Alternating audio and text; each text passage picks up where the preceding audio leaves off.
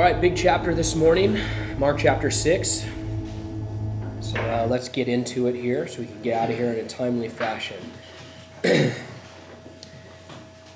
says there, starting in verse 1, Then Jesus went out from there and came to his own country, and his disciples followed him. And when the Sabbath had come, he began to teach in the synagogue, and many hearing him were astonished, saying, Where did this man get these things? And what wisdom is this which is given to him, that such mighty works are performed by his hand? Is this not the carpenter, the son of Mary, and the brother of James, Joseph, Judas, and Simon? And are not his sisters here with us? And so they were offended at him. But Jesus said to them, A prophet is not without honor except in his own country, among his own relatives, and in his own house.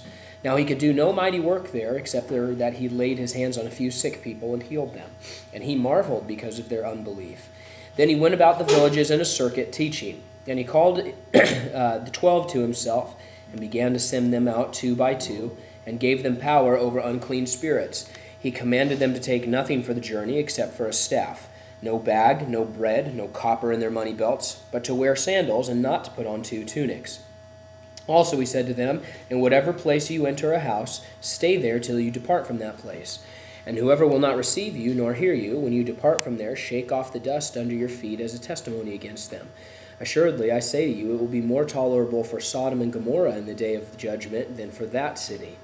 So they went out and preached that people should repent.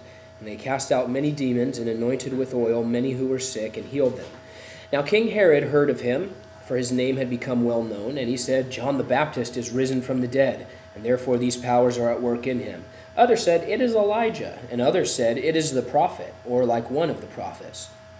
But when Herod heard, he said, This is John, whom I beheaded. He has been raised from the dead. For Herod himself had sent and laid hold of John, and bound him in prison for the sake of Herodias, his brother Philip's wife, for he had married her. Because John had said to Herod, It is not lawful for you to have your brother's wife. Therefore Herodias held it against him, and wanted to kill him. But she could not, for Herod feared John, knowing that he was a just and holy man, and he protected him. And when he heard him, he did many things, and he heard him gladly. Then an opportune day came, when Herod on his birthday gave a feast for his nobles, the high officers and the chief men of Galilee. And when Herodias' daughter herself came in and danced and pleased Herod and those who sat with him, the king said to the girl, Ask me whatever you want, and I will give it to you. He also swore to her, Whatever you ask me, I will give to you, up to half my kingdom. So she went out and said to her mother, What shall I ask? And she said, The head of John the Baptist. Immediately she came in with haste to the king and asked, saying, I want you to give me at once the head of John the Baptist on a platter. And the king was exceedingly sorry. Yet because of the oaths and because of those who sat with him, he did not want to refuse her. Immediately the king sent an executioner and commanded his head to be brought. And he went and beheaded him in prison, brought his head on a platter, and gave it to the girl. And the girl gave it to her mother. When his disciples heard of it, they came and took away his corpse and laid it in a tomb. Then the apostles gathered to Jesus and told him all the things, both what they had done and what they had taught. And he said to them, Come aside by yourselves to a deserted place and rest a while. For there were many coming and going, and they did not even have time to eat. So they departed to a deserted place in the boat by themselves. But the multitude saw them departing, and many knew him and ran there on foot from all cities. They arrived before them and came out together to him. And Jesus, when he came out, saw a great multitude and was moved with compassion for them, because they were like sheep not having a shepherd. So he began to teach them many things. When the day was now far spent, his disciples came to him and said, This is a deserted place, and already the hour is late. Send them away, that they may go into the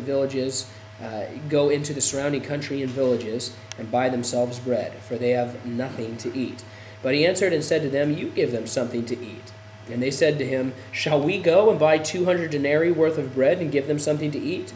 But he said to them, How many loaves do you have? Go and see. When they found out, they said, 5, and 2 fish. Then he commanded them to make them all sit down in groups on the green grass. So they sat down in ranks, in hundreds and in 50s.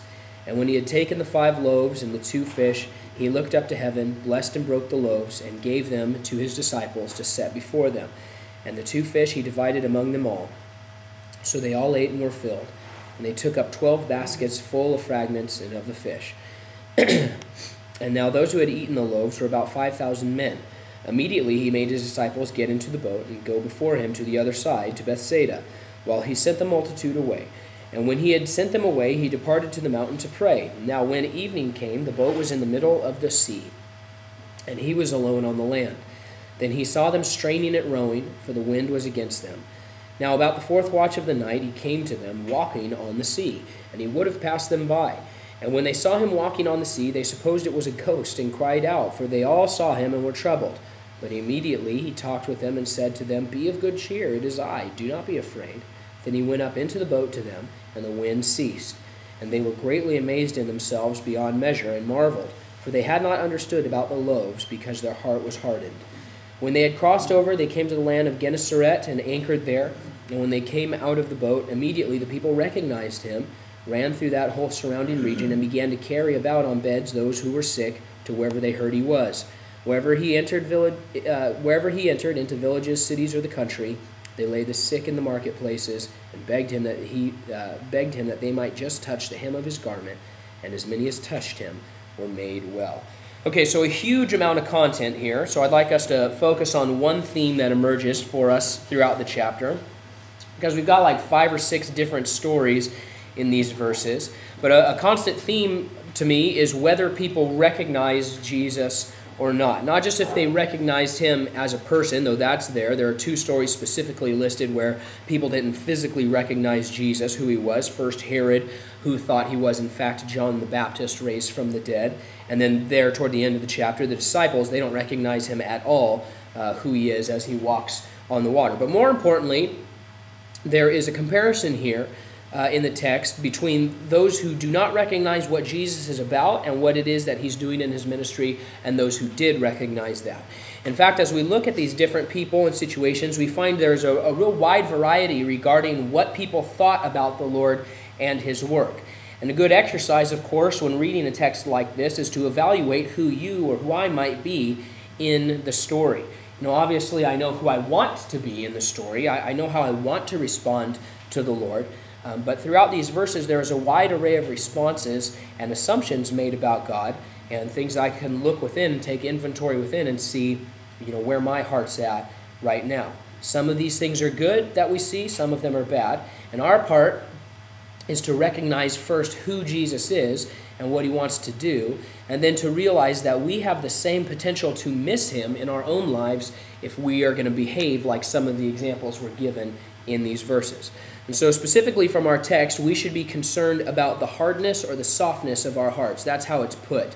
We read it in verse 52. It says, For the disciples had not understood about the loaves. They hadn't understood what the Lord was doing and what he was trying to teach them, because their heart was hardened. And so if we don't recognize who Jesus really is and what he's really about and what he's really trying to teach us today as his disciples, then we're not going to be able to understand what is going on in our lives, and we're going to be denying the power of God and the work that he wants to do. That's what happened in Nazareth, certainly, which we saw back in verse 5. It said he could do no mighty work there, except for that he laid his hands on a few sick people and healed them.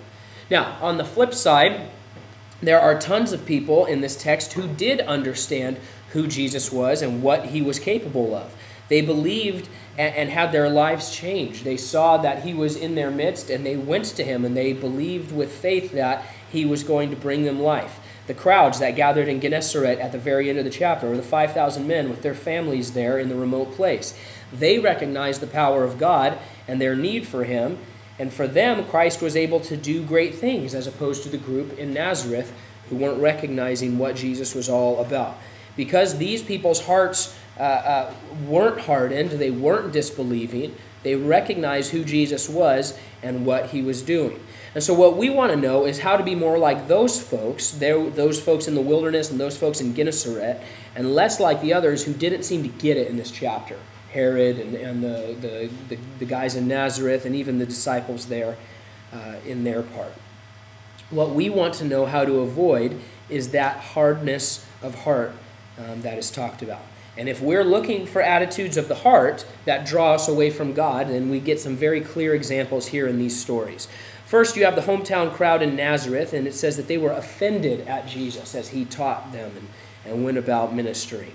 The problem was that they thought they knew Jesus, or more importantly, they thought that they knew everything they needed to know about Jesus. They didn't want to hear this kingdom talk. They didn't want to go out and listen to his teaching. They knew all they wanted to know. Oh, this is the carpenter's son, and this is his family over here.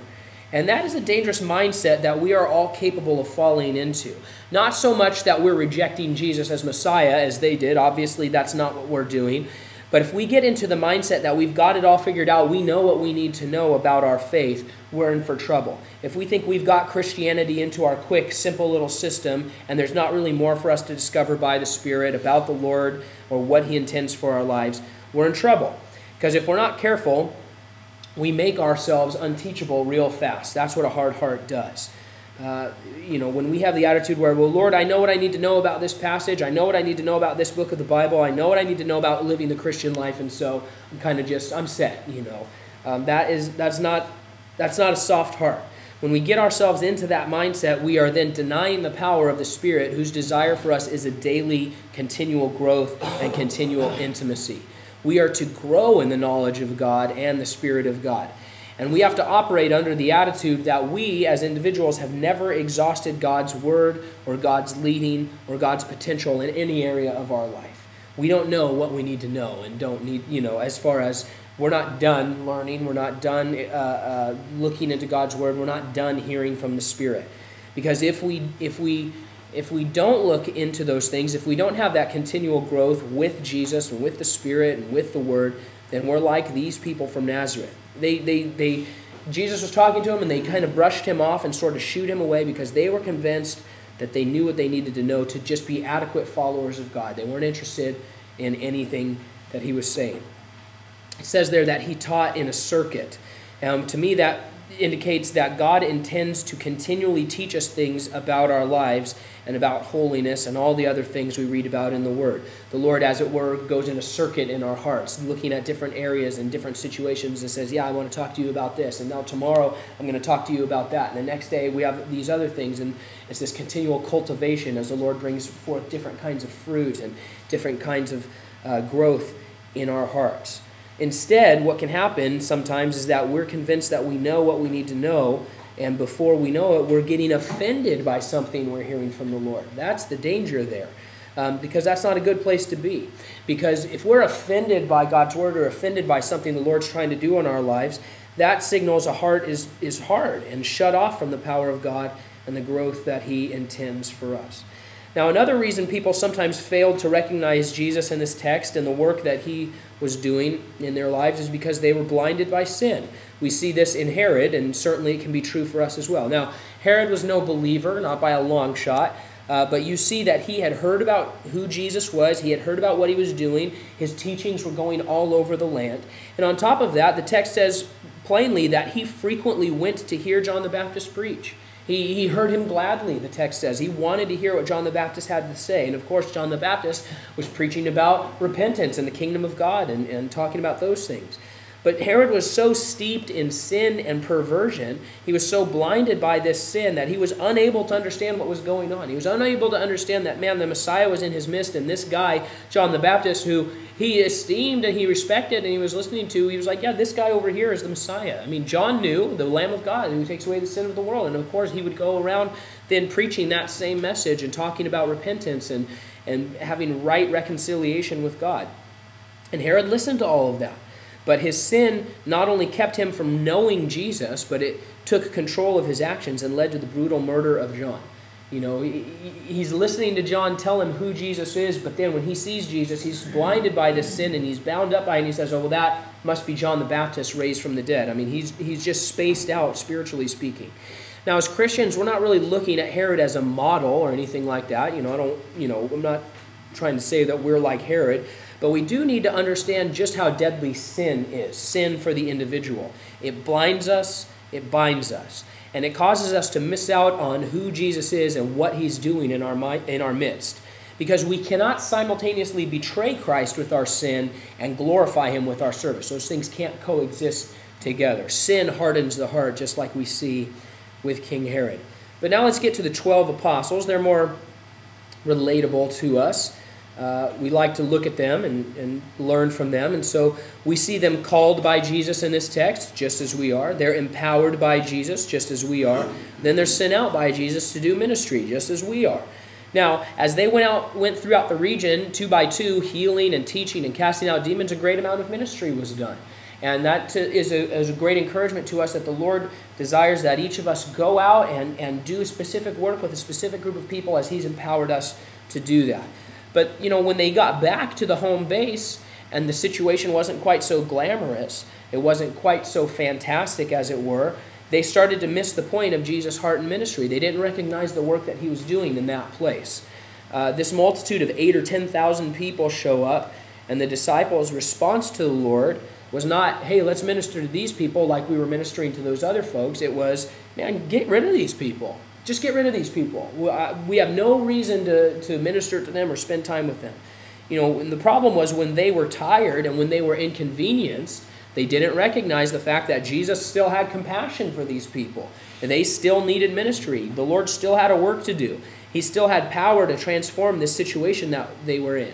And they needed to understand that ministry wasn't just a hobby, and it wasn't just something to make them feel like they had this incredible power to go out and minister to folks. And you even see there some real exasperation on the part of the disciples, because they come to the Lord and they're like, man, there's like 10,000 people here. I don't know what that feels like, but I mean, that's a lot of pressure and stress, and you're tired and you haven't eaten and all this stuff. But they come to the Lord and they, man, just kick these people out of here. Get rid of these people.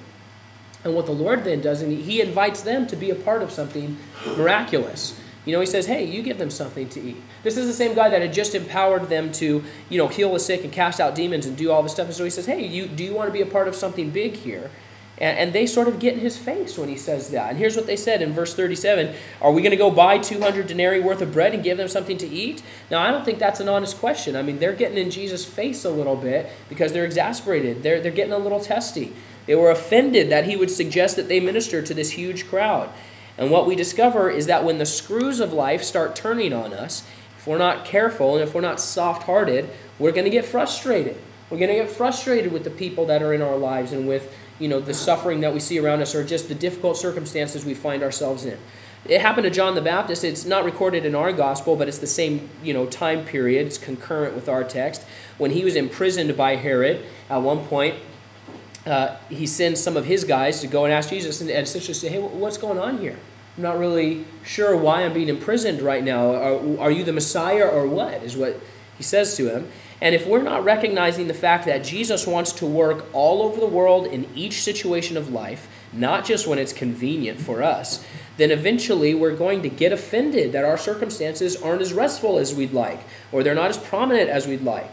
They're going to include suffering and hard work and compassion for people sometimes. But if we get narrow-minded, or if we fall into the trap of thinking that ministry is meant to make me feel fantastic and make me feel good and make me feel powerful, then we run the risk of Jesus then passing us by. That's what the text says. They hadn't understood about the loaves. The Lord almost passed them by walking on the water because of the hardness of their hearts. And the opportunities that the Lord brings us, or the encounters that He wants for us, we have the potential to miss those things if we're not recognizing them and recognizing the fact that Jesus wants to interact with us and with this world every day, in every way, in every situation. And so we need to watch for them and expect those opportunities and understand what the Lord thinks about them. Because what's clear in this chapter, absolutely, is that the Lord really wanted His disciples to be a part of what He was doing. There was nothing, there's nothing exclusive about Jesus as far as he wasn't a one-man show. He wasn't like, well, you guys are here, to kind of do crowd control for me while I do, my big performance. I mean, He really wanted His disciples to be a part of what He was doing. And He wanted them to understand what He was teaching and to be a part of the mission that He was on. And when He gives them that opportunity and then they get in His face and kind of chew Him out about it, He still gives them a job to do. He still lets them do crowd control instead of saying, man, instead of rebuking them and like chewing them out and judging them, He says, okay, well, you don't want to be a part of the miraculous thing I'm going to be doing here. You are narrow-minded. You're missing the point. You're not recognizing what I'm about and what I can do, but I'm still going to give you something to do here. Do you think you can manage to group these people up in 50s and 100s? And so today, right now, the Lord is excited to give us as His people opportunities to partner with Him in His work on the earth. But these heart attitudes that we're seeing here can really shift our spiritual vision and cause us to not get it. A hard heart removes the trust in Jesus Christ, and it removes our faith in his power. A hard heart sees people as an inconvenience, not as an opportunity. A hard heart thinks it knows everything it needs to know and ignores the tender cultivation that the Lord wants to do in us. And so what we need to get out of this text is that Jesus Christ is recognizable for those who are soft-hearted. The work he wants to do is right out in the open. He's not hiding, anything from his people. We are then invited to partner with him and to be an incredible part of what he's doing. But it requires that we stop, take inventory of our lives, listen to what he's saying, and then actually allow him to change us and empower us, not for our own benefit or for our own comfort, but for his glorification and for the service of the people around us who are searching for their Savior. Amen? All right.